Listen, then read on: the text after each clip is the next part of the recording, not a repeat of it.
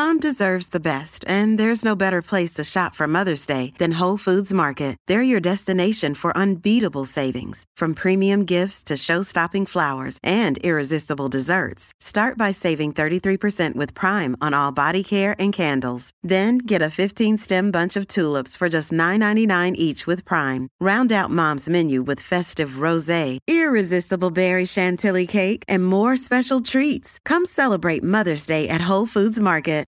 This is Optimal Living Daily, episode 2999, Turning Wellness Challenges into Wins by Kathy Robinson of AthenaWellness.com. And I'm Justin Malik. And we're going to jump right into today's post as we optimize your life. Turning Wellness Challenges into Wins by Kathy Robinson of AthenaWellness.com. Think back to the last time you arrived at a new place in mind, body, or spirit. Perhaps you achieved a wellness milestone, started a new job or project, or made it through a life transition of some sort. Think about how good that felt. Were you proud, relieved, happy? Now think back further. What prompted you to make the change? Most likely it was some sort of challenge. Either an internal realization like dissatisfaction, stagnation, or a new desire, or there's an external event that prompted the action.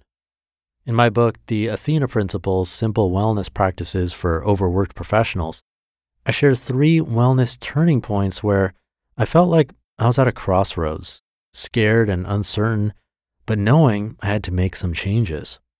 Each time, it felt like I was facing an insurmountable challenge, like I was trapped in the way things were with no way out.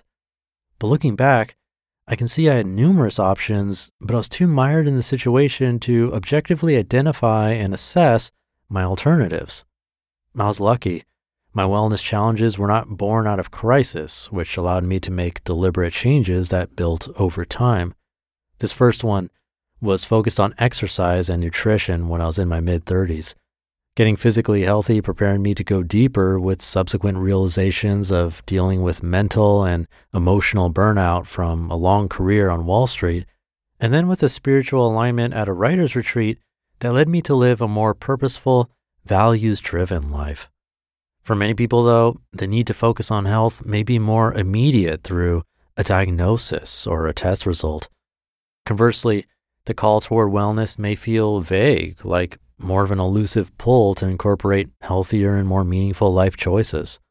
So many of us want to make healthier choices. We want to turn our wellness challenges into wins, but don't know where to start or feel we don't have the time. But lasting, meaningful change happens one step at a time. As a result of taking the smallest of actions, we can experience a boost in vibrance, confidence, and alignment with our deepest selves. This creates momentum that paves the way for bigger changes over time. Challenges are not immovable objects. Everything shifts and changes over time. People, places, experiences, personal and professional situations. The old adage is true. The only constant is change. Although when we're ready, change can feel like it's happening too slowly.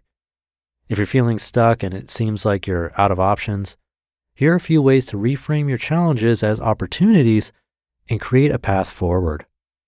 Number 1, use your crisis or challenge as fuel.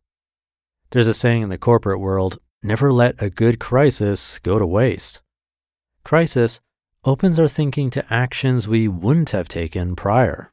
It's a way of reordering what felt like fixed set points by re-examining the situation, questioning the way it's always been done, and finding new solutions. When I began to make changes to my exercise and nutrition habits 20 years ago, it landed me on a wellness path that would someday become my passion and livelihood. Number 2, rethink your question. It's healthy to use fresh perspectives and new solutions to old problems. When I decided to leave Wall Street, it wasn't about stopping the burnout I was experiencing. It was about integrating the things I loved into my life. 6 years after that, the life change I wanted to make wasn't about becoming a writer, but more about who I am as a writer and how she can live her life in a way that's true. Number 3, break it down. Challenges are complex, and their sheer size can be overwhelming. My mid-30s exercise plan was a 12-week program that I could plan weekly, execute daily, and repeat the cycle over again. Incremental improvements add up, create momentum, and unearth new possibilities. Number 4, don't underestimate the emotional component of change. There will be grief. You're heading to a new place, and you're leaving old dreams and ways of being behind. You're diving deeper, no longer content to live a surface-level existence. The people, places, and experiences you've come to rely on will change as you do. Had I known all the changes that were ahead of me in my 40s and 50s, I would have been paralyzed by fear. Looking back from my current vantage point, I can see the necessity of those shifts and how they led to life transformation. And number 5, keep your eye on the big picture. Have visual reminders of why you're putting in the effort. In the last year of my corporate career, I wore a necklace that only I knew the meaning of. It was a symbol that reminded me of the new lifestyle I was creating and what I wanted to achieve as a budding entrepreneur in the second half of my life.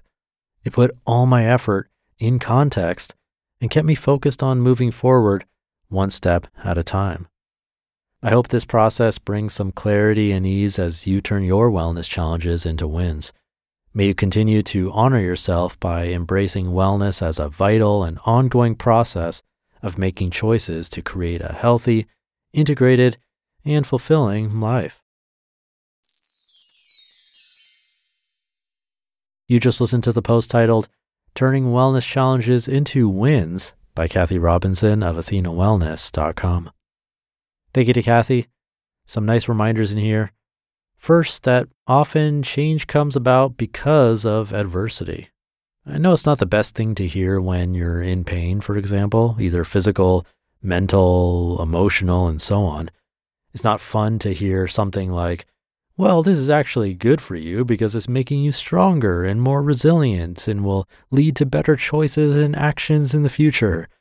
We might roll our eyes as we're suffering and just want it to be over.